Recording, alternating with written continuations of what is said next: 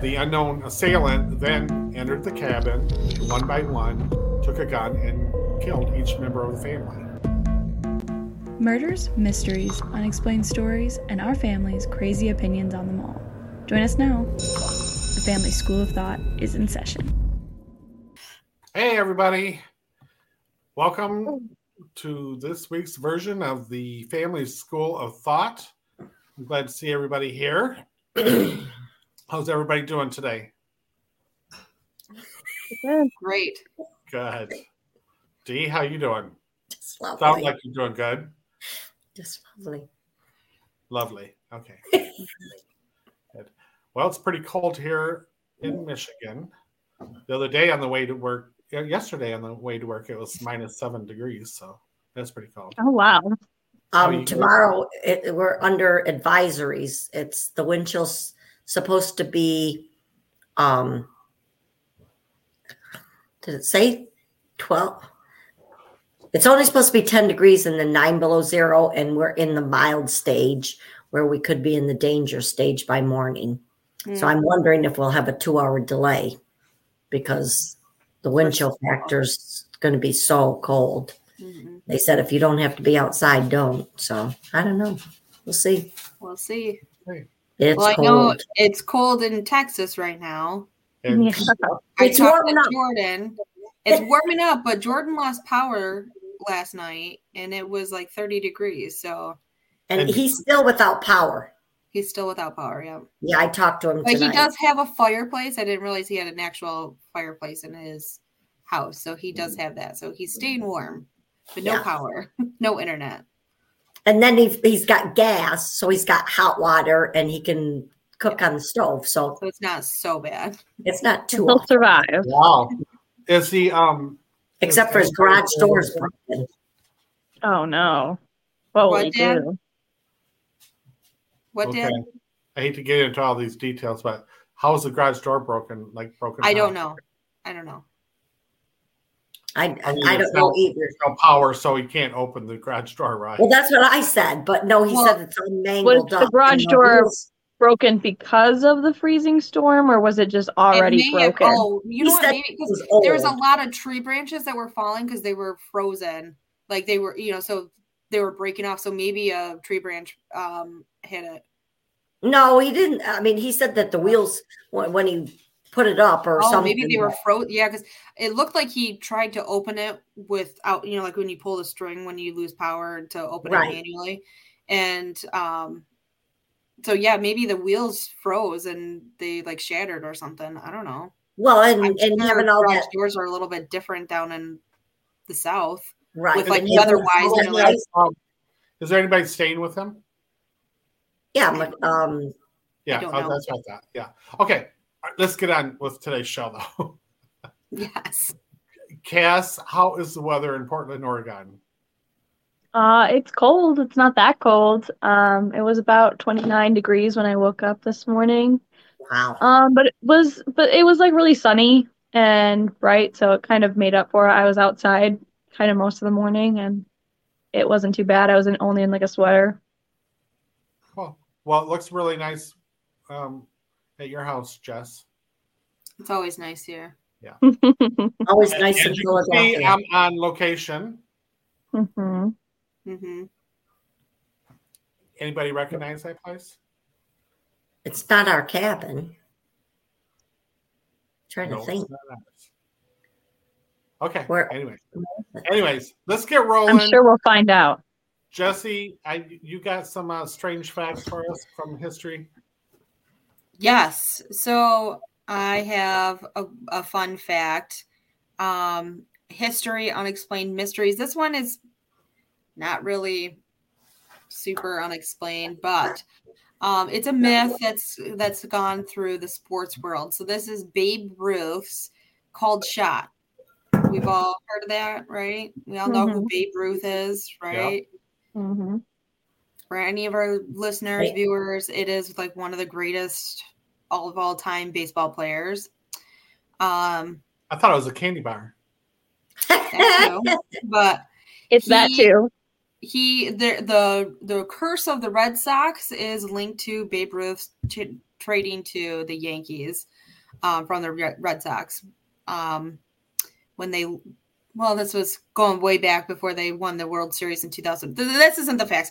Never mind. Let's not get into those baseball facts. So this is Babe Ruth's called shot. It was the top of the fifth inning in Game 3 of the Major League Baseball's 1932 Fall Classic. The New York Yankees were up 2 games in the World Series against their opponents, the Chicago Cubs. Game 3 was tied 4-4. The legendary Babe Ruth stepped up to the plate, and after 2 called balls and 2 strikes, he raised 2 fingers to point out over the plate, past the pitcher, and deep into center field. What happened next has been told in stories for decades after. Babe Ruth hit a monstrous home run directly into the stands where he had pointed, and the history was made. Or was it? To this day, baseball historians argue about whether Babe Ruth actually called his shot or if he was merely signaling that he had 2 strikes and 1 more chance to go. Some argue that Babe Ruth, after hitting the homer, only said that he had known it was coming to hype up his fans. Others argue that he called his shot. So the truth, nobody will ever know. Baseball fans may never, ever know. I don't think we'll ever really know. To me, he held up 2 fingers. I think it was, they do a lot of signaling in baseball. I think it was one of those things, any runners that were up. He called the shot. He called it. Yeah, sure. He called the shots. I think it's just more of a coincidence. And because he hit such a historic home run in that game, he, of course, being a player, said, yeah, I called my shot. And it just kind of went down in history as him calling his shot. But also in baseball history, he is technically the reason behind a curse of the Boston Red Sox.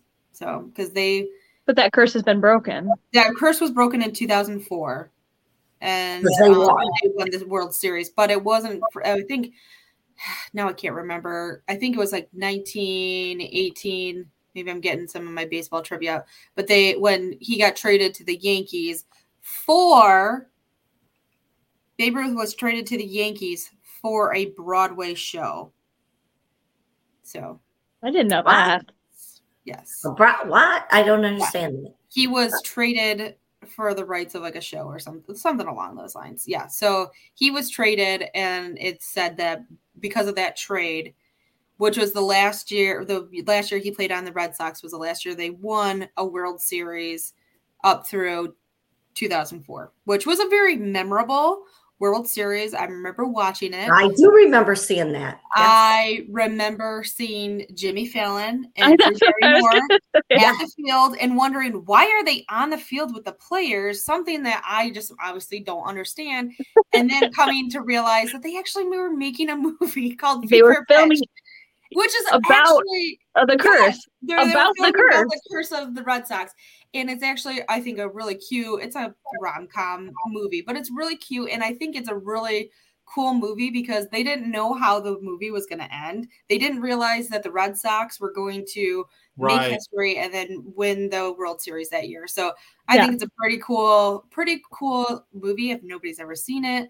It's Fever Pitch, Jimmy Fallon, Drew Barrymore. It is a rom-com. It's like a chick flick, but you got a lot of good players in there. Yeah, Johnny Damon which he's retired. A lot of retired players now, but yeah. So there's some baseball trivia on there. I like the Red Sox. So there you go. Good. I remember that. Yeah. So there's the history, unexplained mysteries trivia was Babe Ruth's called shot. The rest was just baseball. Jesse's favorite facts.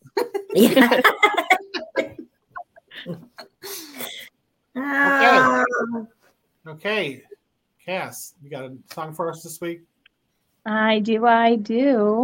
I have another early 2000s. Actually, this one's kind of mid 2000s, so it's in the aughts. But I don't know if Mom and Dad, you know this song very well. Jesse, you probably know the song pretty well. But it is Party Rock Anthem by a band called Yes! LMFAO. We played this at our wedding. The every day I'm shuffling. Dun, dun, dun, dun, dun, dun, dun. No, I don't know that one. It was everywhere. This band was super, super popular. They had this song. They had Shots. They had a couple really big songs at this time.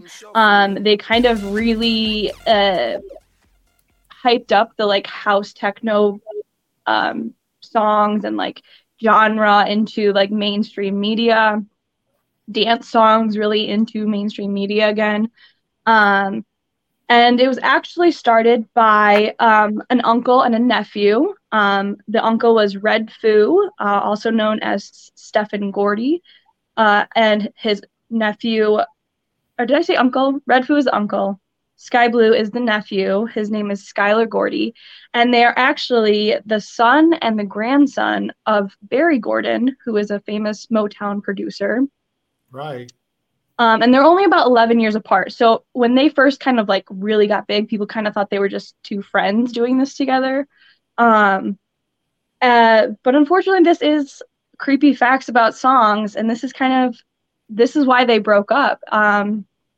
So they were only big for about a year, from 2011 to 2012. They were at their height. They were kind of everywhere. Like, they just had done a Super Bowl performance with Madonna. And then in 2012, September 2012, Red Foo, the uncle, did a interview from like an Australian media company saying that they were basically going their separate ways. They were going to go on an indefinite hiatus, and that they had felt that they had just been doing it for too long, and that they were just going in different directions. And so everyone was kind of very confused. Again, this was like only really their second year of being popular. They had been doing this for about 6 years. But still, like they were still kind of in their height. They were still touring. And the person who was most confused about this was, of course, Sky Blue, the nephew, who said he had no idea this was happening. He posted about it saying, we're not breaking up. This is just, we're family. Red Foo is just going to go do some stuff, and then we'll do something big with LMFAO. And to this day, they have never gotten back together. Sky Blue has come forward to say that Red Foo basically decided to go take the LMFAO genre and do it by himself. He kind of cut Sky Blue out of the complete group without any information. Sky Blue had a back injury that kept him from doing a couple concerts, and he said after that he had no contact with Red Foo for about a year until or a couple months before this interview happened. So it's really crazy that this band was like super big and like they were thought of as two friends, and even the fact that they were family makes it even worse. That the uncle basically got popular through this band and then decided to drop his nephew and he tried to do it by himself. He did a couple like reality show stuff like X Factor and in Australia. I don't know really what Australia had to do with Red Foo. Again, his father is from Detroit, Motown. Like, I don't know why Australia was such a big deal for him. But he did X Factor in Australia. He tried to do Dancing with the Stars. And nothing really came from that. So there was no reason for him to drop Sky at all. But they are no longer together. They're no longer a band because of greed and selfishness. Yeah, that's sad. That's too bad. And it just makes it worse that it's like it's family. Sky Blue should go out and venture on his own and see how popular he gets, because they both tried to basically go do single releases and do their own record stuff, but nothing's really hit all that well. I will say this is definitely a bit of that nepotism thing, because like how do you the son and grandson of one of the biggest record company producers in the world, and you still can't get that, like, you can't get that fame back. Yeah, Right. You know, There's when there's this something going on. podcast takes off and the world knows us, I might just ditch you guys. I don't know. Okay. Try to do it without us. Let's see how that works. That wasn't very nice. No. But Okay, yeah. good. I didn't mean to cut you off, but are you... No. That's it. It's a really sucky situation, unfortunately. Yes, And it's still to this day, like, I know a lot of, probably not like younger generations, but my generation, Jesse's generation, like, their songs are still very much like on a lot of our playlists, you know. There are a lot of like, especially like weddings and like those kind of stuff. Right, yeah. Like pump up songs, yeah. Right. And you'll be able to get that record. It'll be a #1 hit and gold. Yeah, it already is. I mean, it is. They really haven't. I think they've done solo stuff and they've had some success, but it's just nowhere near what they had during this, you know, year where they were a band together. Right. Of course, I've always thought that too. Like if I was a recording artist and I had that one really big hit song that made me famous, I'd be like, okay, I did that. Let's go on to something else. You know what I mean? Like, who's the famous? I think it was quite the opposite of that. Like, I think Red Foo specifically really tried to like hold on to, like, that's like a lot of his songs after this, like even his style, like he continued to have this like early 2000s, like very, you know, Jersey Shore, Miami, like really bright colors, animal prints. Like he continued to have that kind of style. He was clear he was still trying to like hold on to that fame, and it just wasn't working because everyone kind of was like, all right, well then do that with your partner. Right. Yeah. And that could be that people thought, well, that was pretty crappy of him to do that, and come to find out that it's family and you ditched them because you thought that you could do better or do it without them, you know, and people don't like to see that. I'm trying to think of the girl's name. What is it? 2 Non-Blondes, or that group? 4 Non-Blondes. 4 Non-Blondes. Is that what it's called? Yeah. That doesn't sound right neither, but the lead singer of that, you know who I'm talking about? And she was married to whoever. But anyways, you know, they had that just monster hit. She never even planned on having that hit. She just like, okay. And so she's off to, she mostly produces and stuff. And people are always like, when are you going to put something else out? She goes like, I already did that. You know? So that one song. I don't know what song you're talking about. Yeah, I don't either. You know, in the morning and I step outside. Oh. Yeah, okay. Perfect song for lobotomy. Great song. And she made her life's earnings off of that. And so like, okay. Yeah, why not? I did that, you know. Anyways, we're getting off a little. We're a little off schedule. So before I get started, please, I just want to remind everybody to hit that like button, share us with all your friends, and please subscribe to our channel. We'd appreciate it. And I'll try to remember to tell you that later in the show too. I think we need to say that every once in a while. And if you are watching this on YouTube, you can read the screen too. Yes. Okay.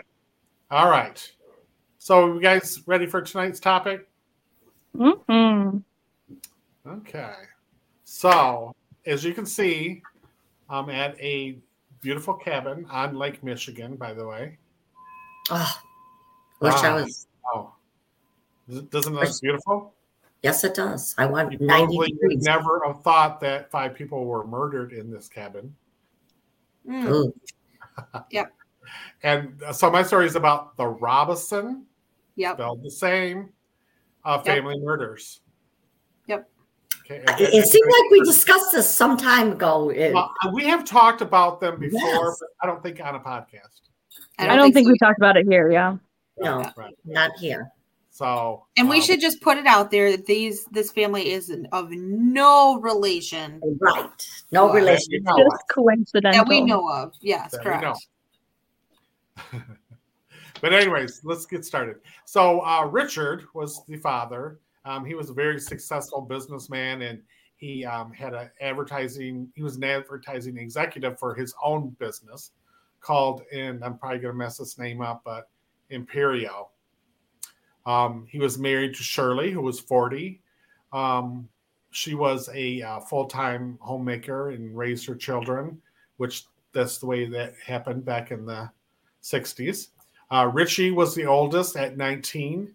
Gary was 16. Randall was 12. And Susan was 7.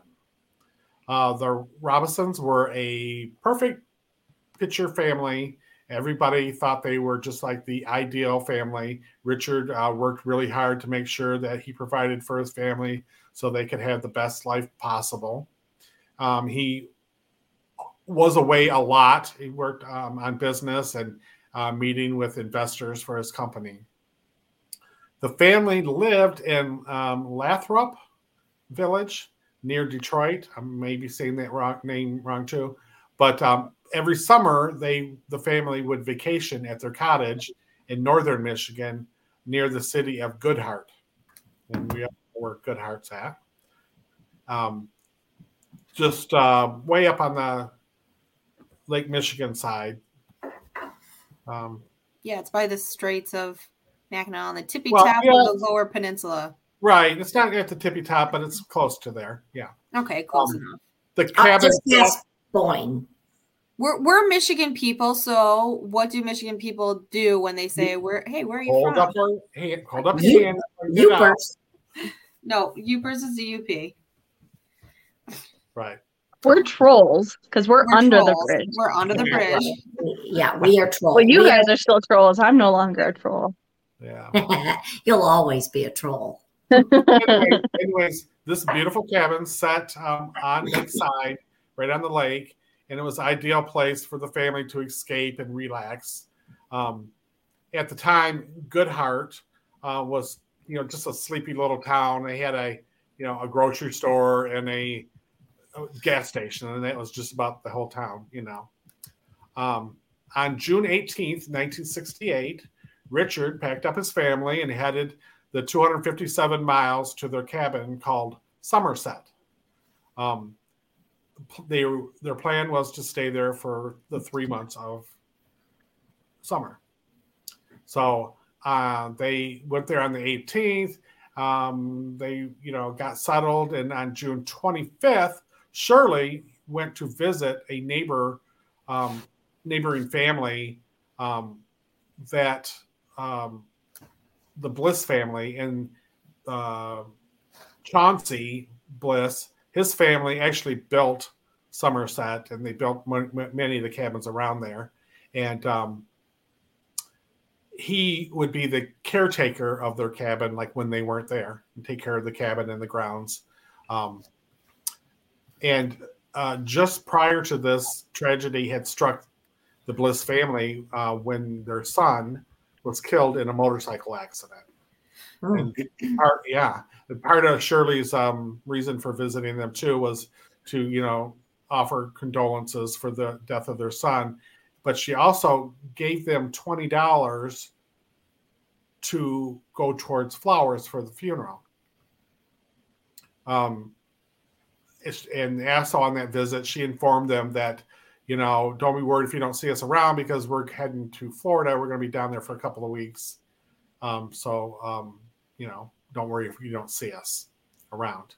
So on that same June 25th, Russell Figg was the gardener, and he had worked all day on the grounds and had planned on actually returning the next day to finish up his work.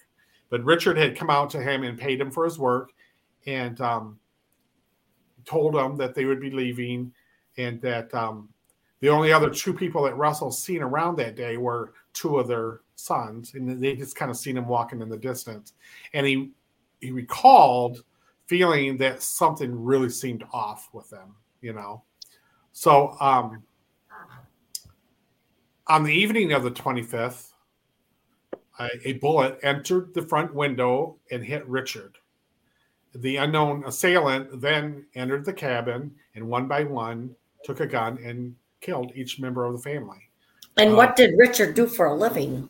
Well, he owned his own business, and it was he owned two businesses actually, and one was a advertising agency, and so they did a lot of advertising work for that. He was a big executive, and they were fairly wealthy people, obviously.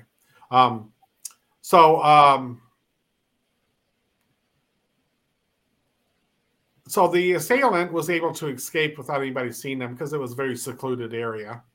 And the following morning, when Russell came back to finish his work that he was going to do, he brought his assistant with him. And there was nobody around, but he thought it was odd that both of their cars were in the driveway. And he also noticed that there was a hole in the front window, but somebody had placed some cardboard over it.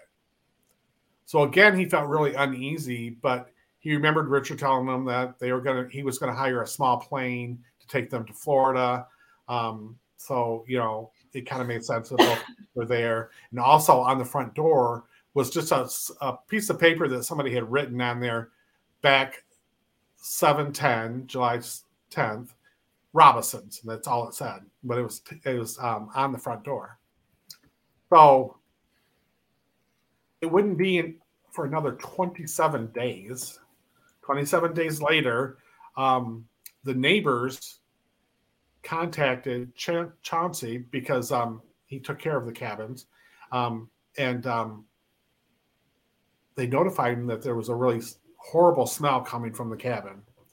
He assumed that there was probably a dead animal in there, so he kind of, went over there to check it out. He knew that they were gone on vacation, so he went back to investigate it. He was really concerned when he looked in the window, and it appeared like maybe the family was back, So, and I'm not sure, it didn't exactly say what he's seen, but it appeared that they were there. So he went to the front door, but nobody would answer. So he decided to pry the door open and look inside. And when he walked in, he was met by Shirley laying on the floor with a blanket over her. But she had a blanket over her, but her clothing was kind of like pulled up. It was odd. So he immediately went and got the deputy of Emmett City. And they came back, and the reports show that the bodies were all through the house. They weren't in one place. A blanket was placed over Shirley, which is odd. Somebody killed her and then placed a blanket over top of her. Richard was shot. They all were shot in the head, but Richard was shot, and he had a blunt force trauma to his head. And there was possibly by a claw hammer that was found nearby. So somebody had literally shot him and hit him over the head with this hammer. All were found with bullet wounds. But again, Susan, the youngest, who's only 7, she also showed blunt trauma to the head, blunt force trauma to the head.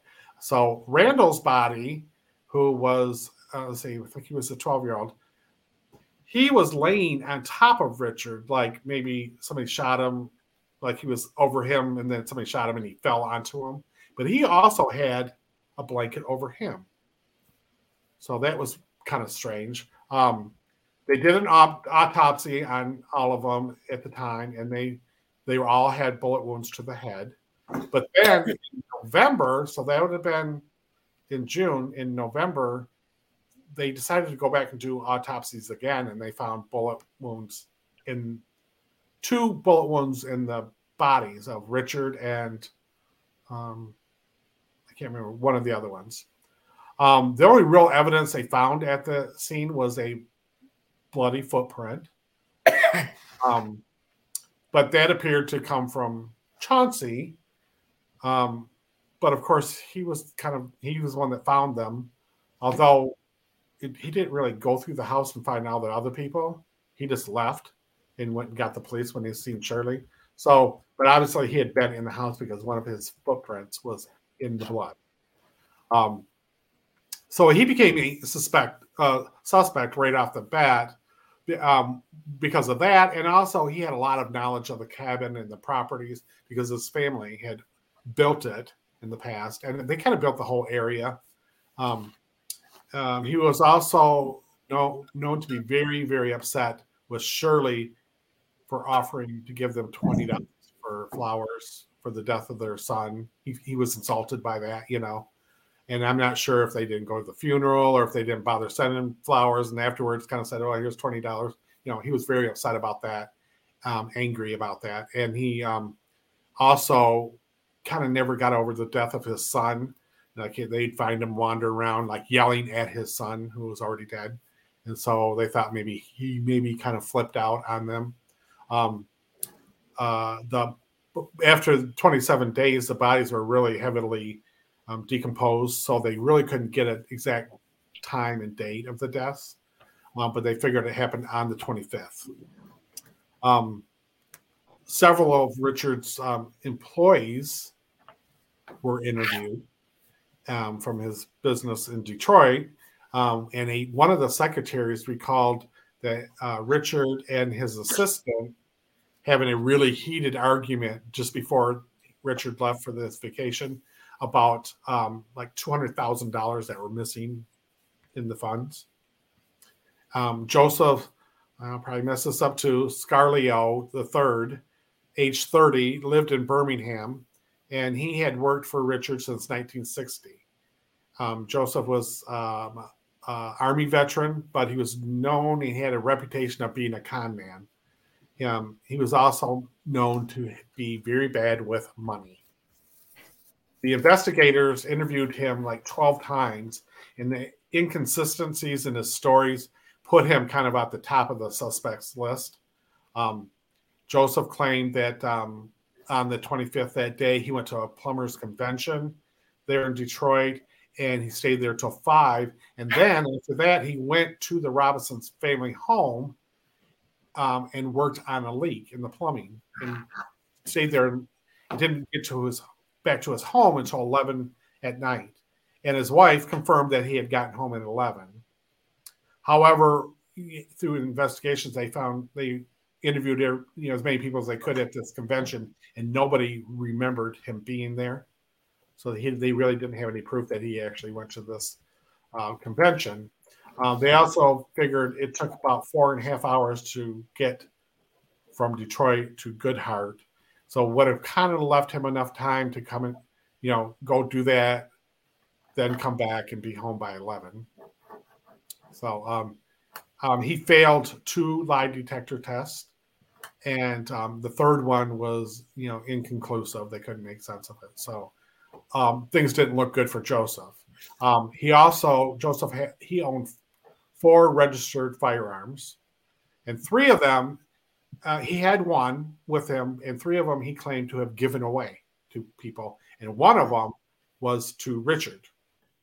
And that one that he supposedly gave to Richard fit the ammo of the gun that killed them all.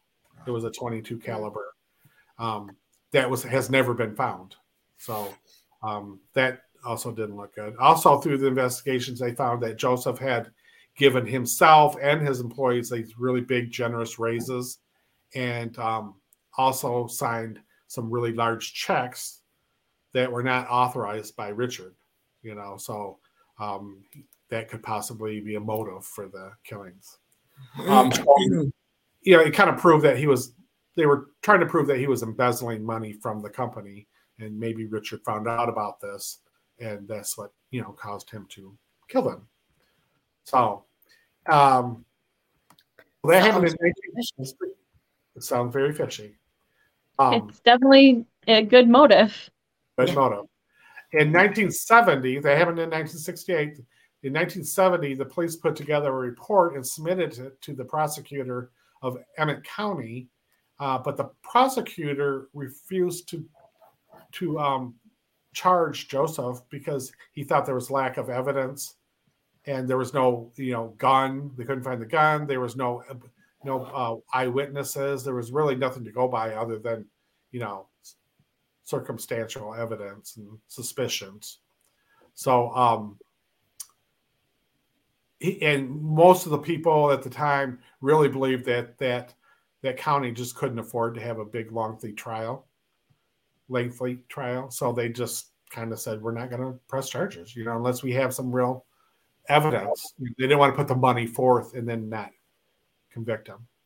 So, but in 1972, the Oakland County, which is where Richard lived, they put together and decided to process or bring charges against Joseph for embezzlement and 6 murders.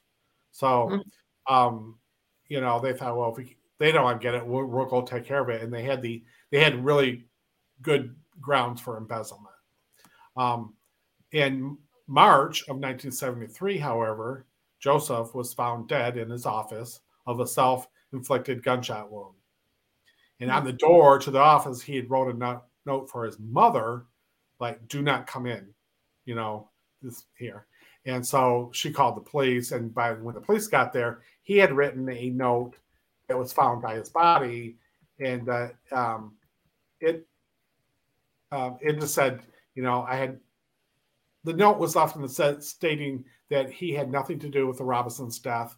He said, I'm a liar, but not a murderer. So other theories that came up were Richard had ties to the mafia. And one of his neighbors claimed that he had a monthly debt to the mafia for $12,000. So, that could have got out of hand. He could have maybe was trying to escape that, or maybe he was back on his payments. So that is a possibility. Is the mafia. Another suggestion was there was a guy at the time. There was a man called John Norman Collins, and he was known as the Michigan Murderer. And he people thought maybe he was responsible for that. Richie, and John went to the same university, so they kind of thought, well, maybe was it Michigan University? Because a lot of serial killers come out of Michigan University. Well, they thought maybe they didn't know if Richie and John knew each other, but maybe John had just through meeting other people thought this guy's dad's got a lot of money, and tried to do that. Also, through the investigation, there was many accounts in his businesses that were erratical. They seemed odd the way they charged the different clients and what they were charging. And his biggest client was a guy named Harry Ford, and he was consistently extremely overcharged for the services he got. And that made them think that maybe there was some money laundering going on through his business. So that kind of went back to him being in the mafia, and really his business was laundering money. Also, there was a prisoner that was in the system at the time who claims to have been there present and been part of their murders. This definitely feels like a multiple person thing. My next thing was the investigators who did the investigations all said that this was a multiple person. There was more than one involved. Mm-hmm. So, but the sad part is, after Joseph's death, he committed suicide. They just really marked the case inactive, and that's where it lays today. So nobody was ever really charged of him. They still are pretty certain that it was Joseph, but do you think that prove it, and he's dead? So what's the point of proving it? Right, and who's to say that the mafia didn't stage Joe's death? Exactly. So that I was gonna say, I mean, I wouldn't say that there's no motive for Joseph, but again, this sounds like a multiple person thing, and it does kind of sound like a hit, like hitting Richard. First of all, being able to hit Richard through a window, into the house, through the head, and then to go in and kill everybody with a shot to the head. That sounds very mafia-ish, or very much like a hit. This was like a paid hit. Yeah, right. And, all of them could have been involved. The mafia, Joseph could have been part of the mafia, that got it. Well, and Joseph might have found out that about the mafia and brought it to their attention that he was going to turn them in and, killed Joseph, but made it look like Joseph did it and get the mafia off of their backs. And then, but really the mafia did it because.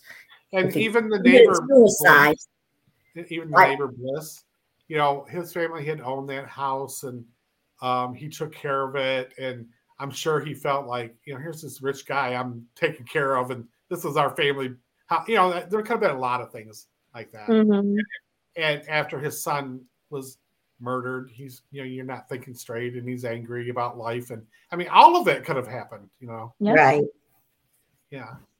So anyways. Scenarios. Yeah, anyways, it's a horrible story. And of course, it is. Pictures that you can look at. And I'm sure it was like the news of the day at the time. So, right. But it just never gets solved, and it's just laying out there. Yeah. And the whole family. Can you imagine? I know. Family right.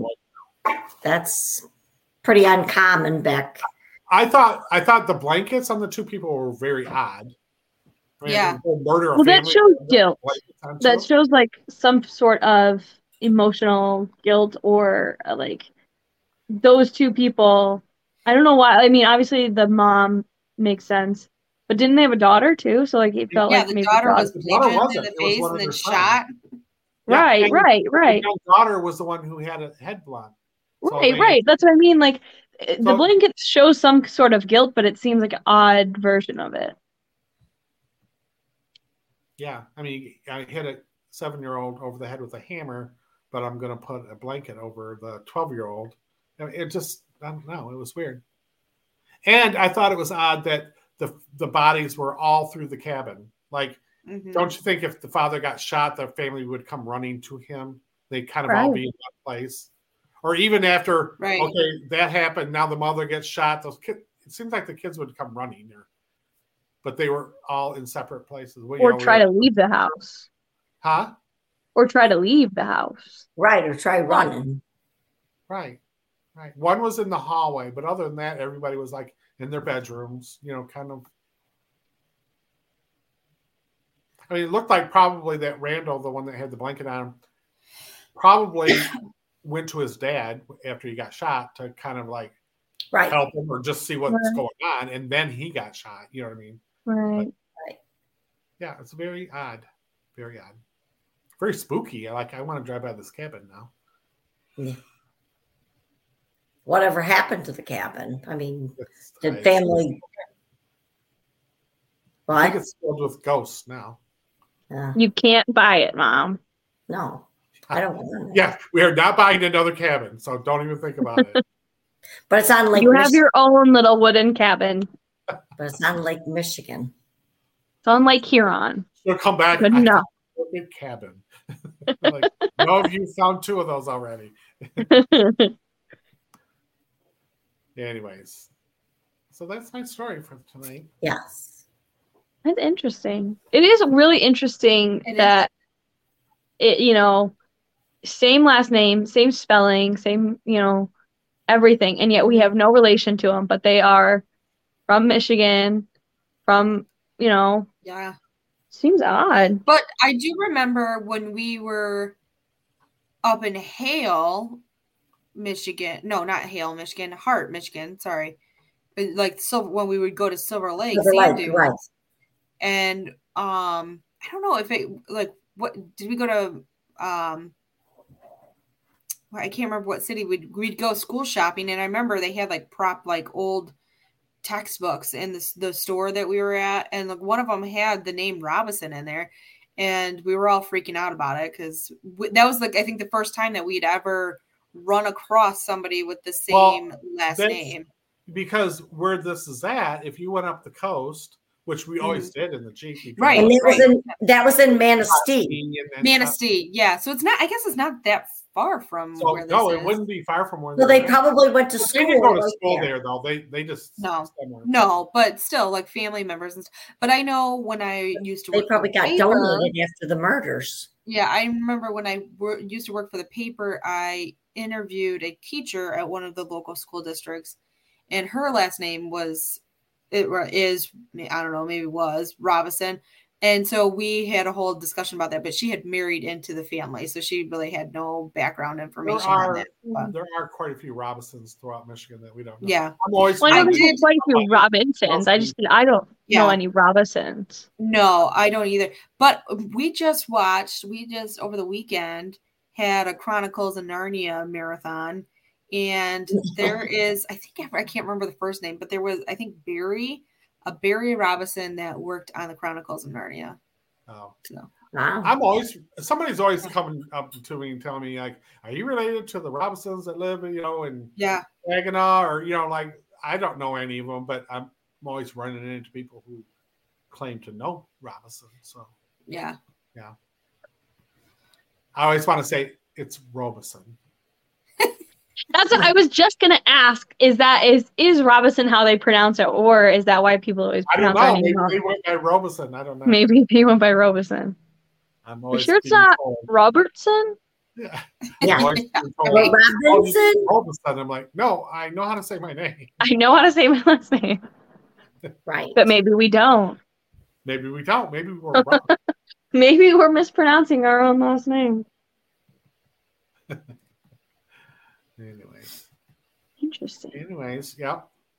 Do they have any other, was there any, obviously not surviving family from immediate, but like uncles, brothers? No, I didn't see anything on them, about that. But what was I going to say? Also, just in that area, it seems creepy that a whole family got killed. I mean, like maybe in Detroit that would happen, but up there in that secluded area. And then they were there for 27 days. And everybody. I was supposed to say, have you ever been into a secluded part of Michigan? Like, that's probably the easiest place to murder somebody and get away with it. There 27 days before anybody knows. Yeah, no one's gonna check up on you. Was the smell. Yeah, it's not right on another cabin, so that smell had to carry a long ways. Northern Michigan is very, very spread out, and right. I remember Matt and I we did our circle tour of Michigan, the Upper Peninsula and some of the Lower Peninsula, and we ran over a piece of metal on the road. It was on the coast of the Lower Peninsula, but it took us a half hour. Like, we could hear in the car with it running, hear the air coming out of the tire, and it took us a half hour to find a repair shop, and I think we paid like an ungodly amount for them to patch it, where if we would have done it locally, it would have been a $20 to fix it. Free, probably. Well, it depends on the piece of metal, but because I think we got lucky because it didn't we didn't need a new tire or anything like that. They patched it, but it's we were we're gonna be on a flat tire or having to change a tire before we find something because it was so far away. And they're like, are you sure you want to do it with us? And we're like, where else are we supposed to go? Where is there to go? I remember a lot of my summer trips up to the UP when we would do road trips up there. There were so many times where you would get into the UP and you're like, I should have got gas because there's gonna be no gas on this whole thing. And I remember it was when I was with Michaela and Janelle, I think. And we were on E for a while. I'm like, we need to find a gas station. And I think we pulled into some literally old school, the pumps were the little stands with the circle on top. And I was just like, do you have gas? I don't know. Is this a gas station? And this was probably 2008, 8 to 10. And this was $4 gas. And I was like, oh my God. Yeah. Now it doesn't seem crazy, but then I was like, oh my God, $4. Right. But back to the murders, has it been looked at since then? The one that I did, it had been looked at by many, many people, and a lot of the ones that we have worked on. They've been opened and closed and opened and closed. No, this is set inactive. They didn't close it. It's just inactive since 1973. Wow. You know, I do wonder. Because the whole family got killed, there's really nobody pushing them to do anything either. Well, I was just going to say, I do wonder if, because the bodies were so decomposed and you couldn't tell who probably died first, could this have been like a murder-suicide? That's what I was always thinking too. Now, I don't think that, but I do think, how do they know the bullet entered and it shot him and then they went Right. How do they know that, Because even like maybe it was, and like whoever found them was like, oh my God, this is crazy. We need to like cover the bodies that they could see. They probably didn't even know the other two children were in their rooms. And then took the guns, made it look like it was a somebody like in home invasion kind of thing, just to like alleviate some of the guilt from somebody. The mother, her clothes were kind of like pulled up, like somebody was gonna try to make this look like a sex crime, which was odd too, Then they put a blanket on her, and it was like everybody thought it was weird. That is that she was sexually molested. Like make this look like somebody tried to rape her. She had no. They couldn't tell if anybody did, but they really didn't suspect that. They just thought somebody maybe tried to make. And they probably didn't get any kind of evidence like DNA or anything back then. They were so decomposed, and they were so decomposed that. Yeah. Because you got to remember, this is summer. Yeah. They were in that cabin in the middle of summer of Michigan. Like, I'm sure it was hot. 7 days. Yeah. Wow. Well, that's awful. That's awful. Mm-hmm. And to think that maybe they were alive and ended up suffering. Well, they were shot in the head. Well, I know, but you could still live if you're shot in the head. Yeah, but I don't think they had any evidence that showed they were trying to, walk, trying to escape, or they all just kind of seem to die. With blood trails. Yeah. But I did kind of think that neighbor probably was in the house. He claimed he just seen her and went and got the police because there was a bloody footprint that matched his. And, naturally you'd want to look through the house. You wouldn't just close the door and run, I mean, you maybe would have been afraid that the murderer was still in there or something. I don't know, but, it just seemed odd. I wouldn't be surprised if he did, and that's where the blankets come from. Like, I wouldn't be surprised if he was trying to that's true, hide the bodies while he was walking through in like a I don't want to see this kind of way, or not in like just out of hide evidence. Body, right, like a thing. But then he probably didn't want to tell the police that. He probably just right. He probably didn't want to bring any suspicion onto himself, saying that he walked through the house. Right. So.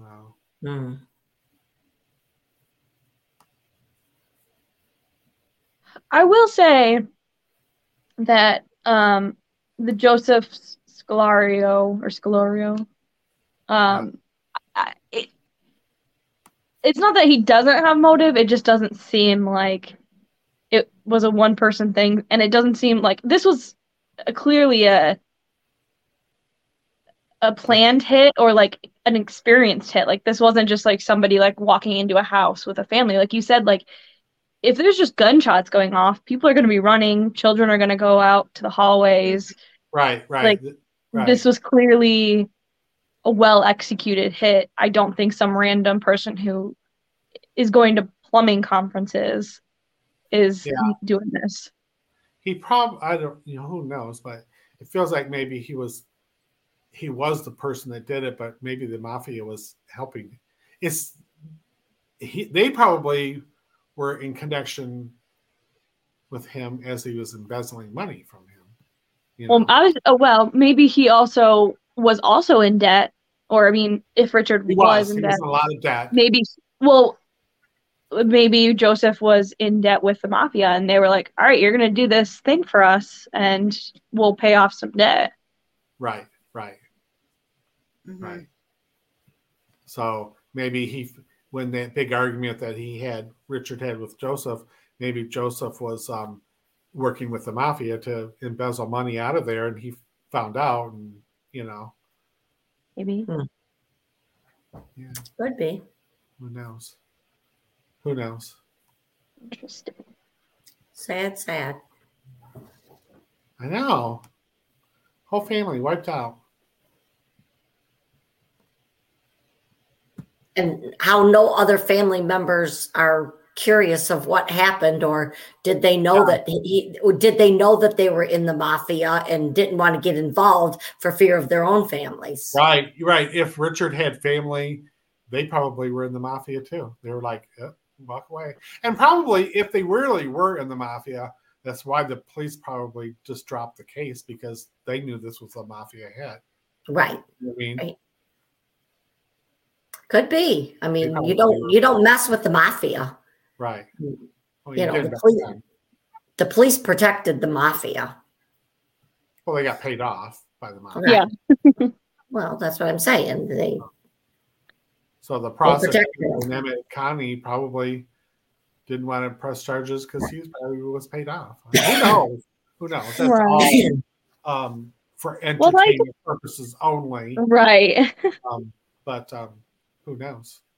Right. Well, I can see. I mean, this is like a small town. I can see the courts being like, we don't have enough evidence to do a trial. And this would wipe us out financially. Well, I mean, to even like find a jury, you're not going to be able to find a jury who doesn't either know the Robisons or, hasn't heard about what's going on, because it's small town gossip about a family who's been murdered. Probably, and it may have been the case with the Bliss. It's such a small little community. Here's this wealthy family thinking they're just going to walk in, and there's probably a lot of jealousy going on. Like, big rich family come in here, and who knows?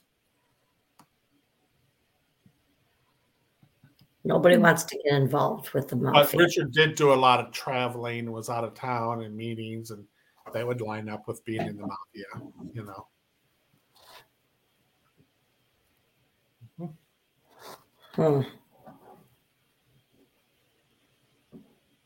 But it is a beautiful cabin on Lake Michigan. It may not be there anymore because of all the ones that fell into the lake. Yeah, I'm sure it's not. Like, especially along that area, any little cabin they would have knocked down and put up a huge, $1 billion. Well, not just that. It's just the coast is deteriorated so much that the sand is the sand is taking into the water. Well, we're just going to have to check it out. It's not that far. Yeah. Take a little road trip. I'm ready for a road trip when the weather breaks.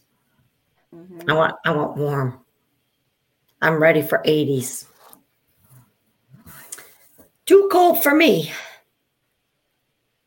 Especially when you're going out to the bus stop in the morning. Don't be rolling your eyes at me.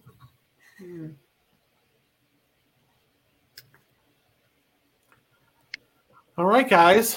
Anything you guys want to share with us this week? Well, again, you guys, we appreciate you, looking us up and spending some time with us. Make sure that you hit that like button, share with all the people that you know, and subscribe to our channel. We'd appreciate it. And feel free to contact us at the Family School of Thought. And Cass, quit laughing at me. You laugh every time I do that. I'm not. I'm just making sure you're doing it right. You always have this giggly laugh as I'm doing it. So. Anyways, I guess that's all we have for you this week. So look forward to seeing you guys next week. Bye, everybody. Bye. Bye. Alexa played the Family School of Thought.